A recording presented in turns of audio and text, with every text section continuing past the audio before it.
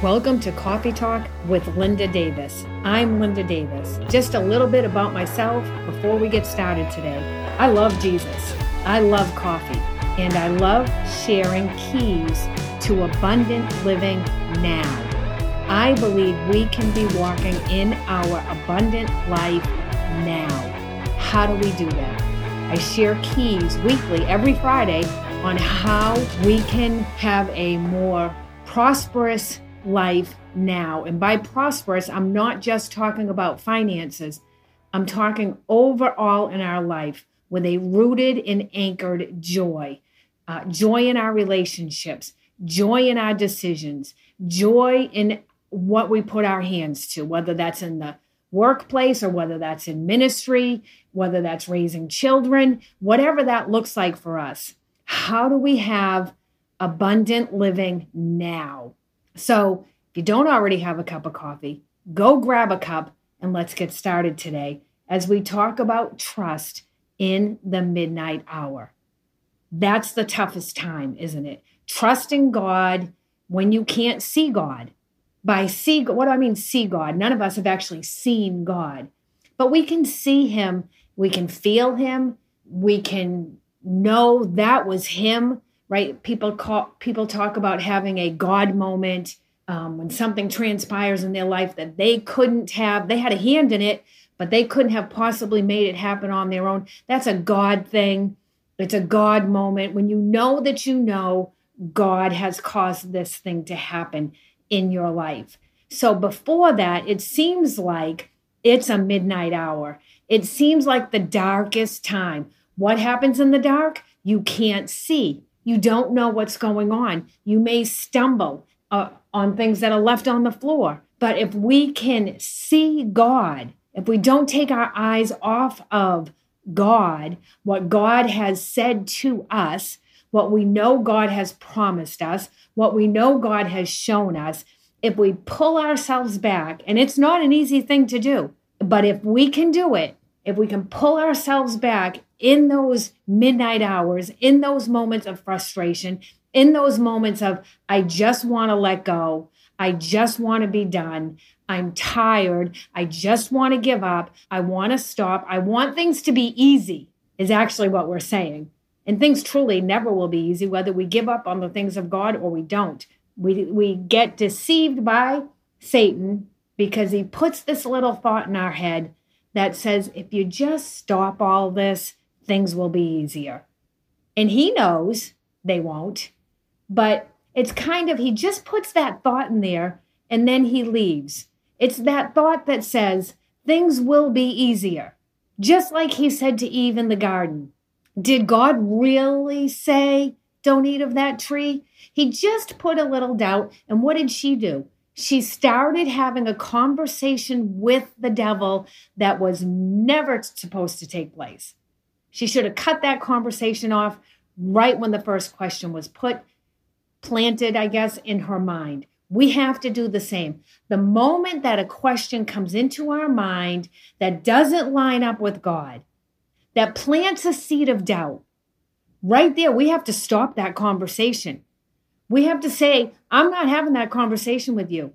I'm not going down that road with you. Have you ever done that in the natural when you're having a discussion with somebody and you know it's going nowhere, you know it's not a good conversation, and you stop it in its tracks? We have to do that with the devil because he's going to plant seeds of doubt. And I always say this, I actually wrote a book and this is in it. Faith and doubt, they can't hang out together. Faith and doubt cannot hang out together. And if doubt's trying to creep in, the truth of the matter is it's eating away at your faith. Doubt carries a backpack. And in that backpack, doubt has discouragement, frustration, impatience, depression, weariness, fear, anxiety. These are all the things packed in a backpack of doubt. And the devil comes in and he puts the backpack down in front of us when we're standing in faith, when we are doing what the Bible says, having done everything we can possibly do to stand, we stand therefore, having done all of that, because we know God said something. There's nothing like knowing God has said something to you. Nothing like it. And then you stand and you remain in that, and you're pumped and you're excited. And you're like, God showed me this. It's going to be phenomenal. And it will be phenomenal. But there's this process of getting to that phenomenal.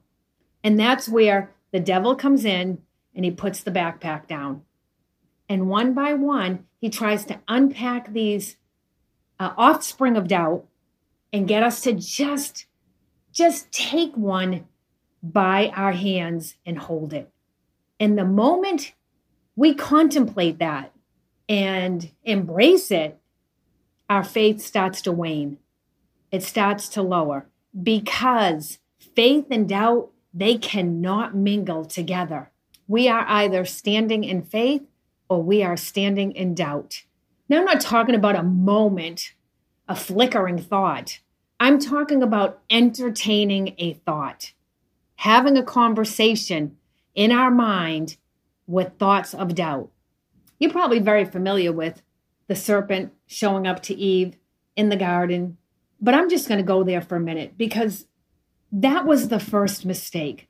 If Eve had never entertained that conversation, she never would have grabbed of the forbidden fruit, and her and Adam never would have been thrown out of the garden. So it says in Genesis chapter 3, verse 1, now the serpent, and don't miss this, the serpent was more subtle than any beast of the field, which the Lord God had made. You know, he's not coming in blowing a trumpet announcing that he showed up and he's here to taunt you, or he's here to entice you down a path that God didn't intend for you, or he's here to bring weariness. He doesn't make an announcement. It's not an obvious thing. It's subtle. It slithers in the back door. As a matter of fact, I can't recall where I saw this, but I just read a story about a couple who had bought a new house, and there was this funny smell in their house. It was somewhere around the laundry room, and they did everything. They drained pipes. You know, she bleached the house up and down. They treated the water. They did everything to try and get rid of this smell. And she posted a picture of it. Wherever I read, I wish I could recall to give credit, but I can't. So she posted a picture of this snake right near the dishwasher, under the cabinet, right next to the laundry room in her kitchen. And he blended in pretty well with the floor. So that morning she had gotten up, walked right by the snake into the laundry room. And she's like, there's the smell again. And then her husband came into the kitchen and he saw the snake. She had walked right by it. This snake had been in the house since the day they moved in. And there was a slight stink, a slight smell, whatever kind of snake it is, I can't recall, but whatever kind of snake it is, it gives off a slight foul odor. So, I mean, that's pretty powerful, but that really, and her and her husband talked about it, and she's like, how'd the snake get in? And he's like, well, we could have left the door open. You know, we were moving in and out that day. It could have just slithered right in unnoticed to all of us. We had the door open, the kids were going in and out, and that's how it is with the devil. It just takes a slight opening of a door, a slight thought that you entertain, and in he comes, and he's starting to set up camp, and he's going to put off a foul odor. You're not going to quite recognize it, but you're going to wonder what it is. That's what's going on here in Genesis 3. You know, the serpent doesn't come up to Eve and say, hey, I'm about to ruin everything you have right now. I'm about to take all this goodness away from you. I'm about to take away your naked fellowship with the Lord. I'm about to pull all that from you if you have a conversation with me. He doesn't do that. What does he do? He plants a small seed of doubt. That's all he does. He says to Eve, did God really say you cannot eat of every tree of the garden? Well, that's not what he said. So see, right here, he's twisting the words of the Lord, the words of God, the command, actually, of God. He's twisting it because no, God did not say. So actually, the devil's right here. The serpent's right. He didn't say they couldn't eat of every tree. So there's a little bit of twisting going on, just enough to alter the word of God. And so this is how he gets her to entertain a conversation with him. Because if he had worded it differently, she would have recognized it as deception and she would have stepped back. But being as subtle as he is, he worded it in a correct manner, that she would have to think about what he said, and then she ends up responding thinking she's going to prove truth to him. We don't need to be having any conversations with the devil. We don't need to prove any kind of truth with him. And so we go here, and she answers the serpent in verse 2. And she's kind of, I'm kind of paraphrasing a little here, but she's like, oh, no, we can eat of the fruit of the trees of the garden. So now she thinks she's just pointing out truth to him, but he has now lured her into a conversation she should never be having. So she continues on, so she kind of tells him the one tree we can't eat of, but of the fruit of the tree which is in the midst of the garden, God has said, you shall not eat of it, neither shall you touch it, or you will die. The serpent's already got her because he's got her in a conversation with him. Verse 4, the serpent says back to her, here's the doubt. You shall surely not die. You're not going to die like modern day times. Come on, you take a bite of an apple, that's going to kill you. I don't think that's really how it is. Don't we do that with the word of God now? Someone will say, I don't really think that's what God meant. We got to know exactly what God meant.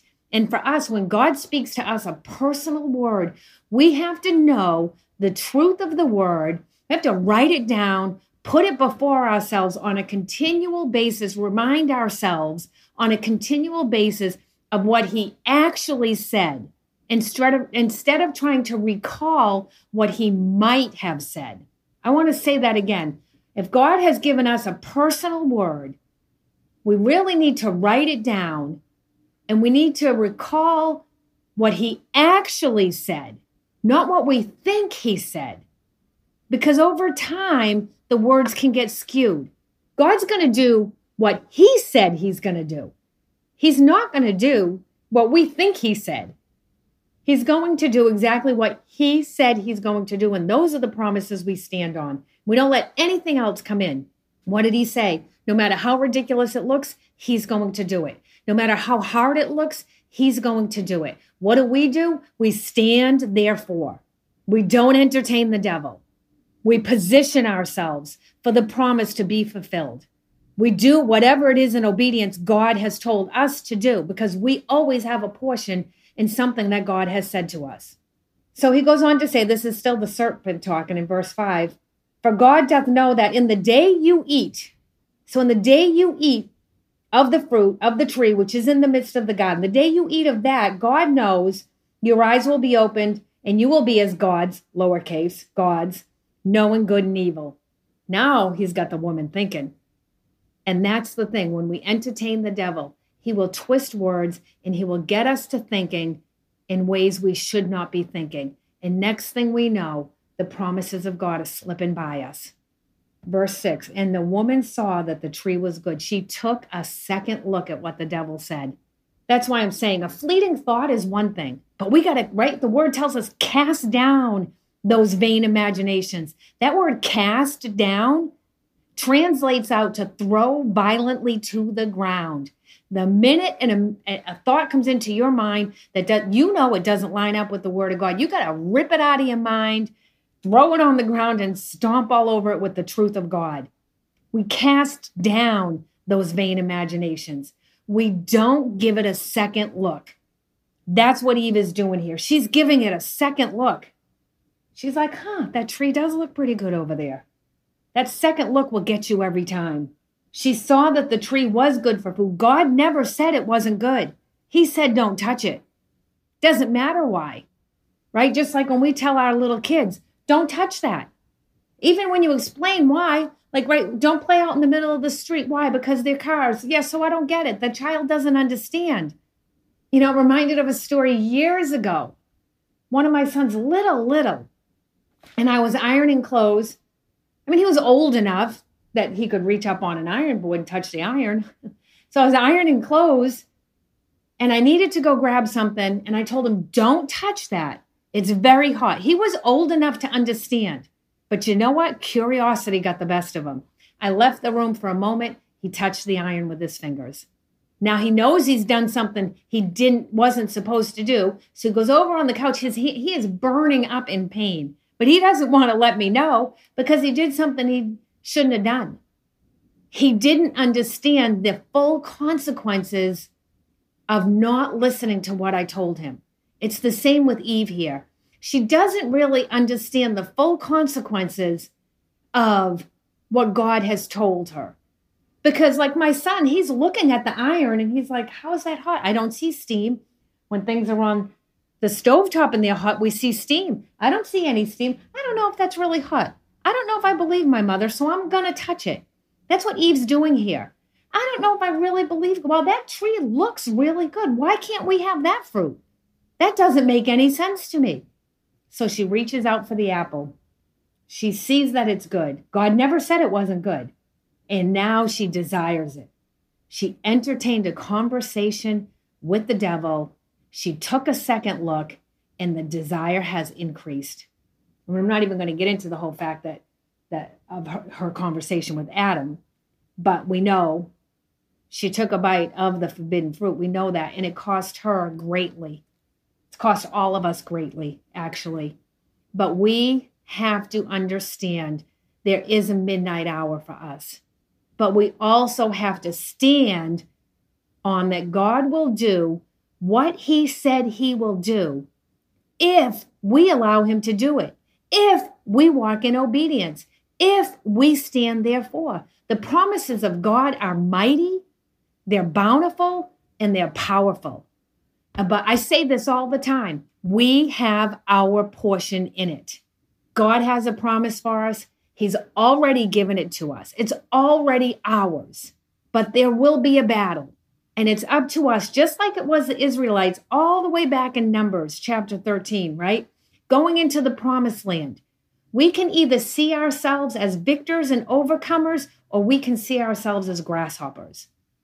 It's up to us how we want to see the situation, how we want to enter the battle, right? God had already given the Israelites the land of Canaan, but they could only see what their eyes believed. They gave God no place in their battle plan. And because of that, they saw themselves as grasshoppers. They saw themselves as losing. But there were two, right? Joshua and Caleb, who believed the promises of God, believed and stood on the fact that, no, we can do this. We can win. We know there's going to be a battle, but God said that's ours.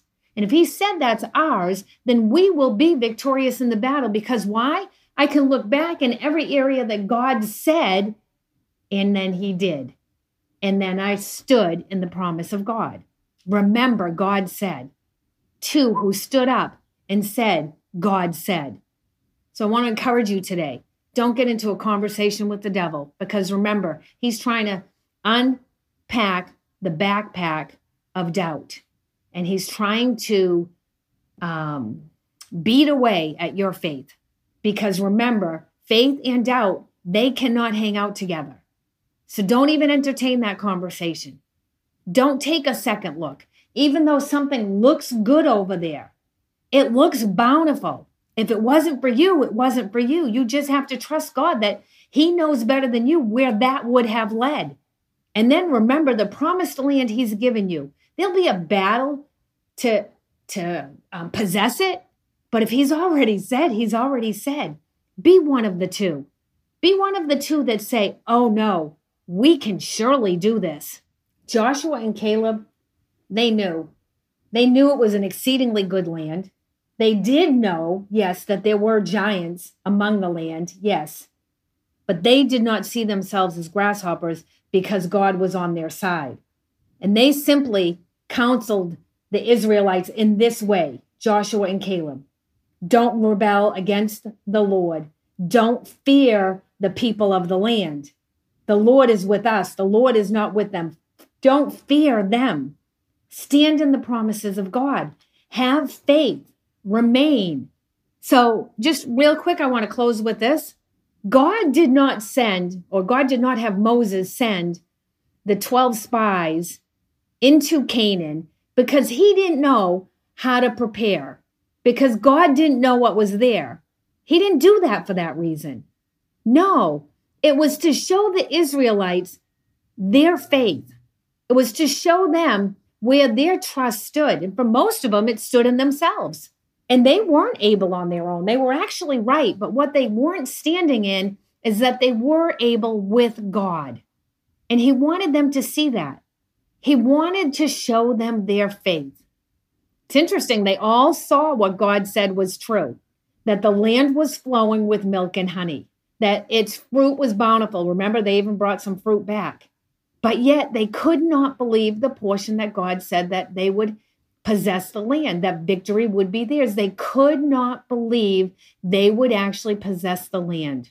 Only 2 of them could believe it. Be one of those 2. Stand firm. Stand therefore in your midnight hour, because breakthrough is coming and God is going to do what God said he will do. He does it every time. His promises are yes and amen. Our portion, remain in faith. Don't have conversation with the devil. Don't take a second look. Be obedient to God and stand therefore. And you will possess the promises the Lord has spoken to you.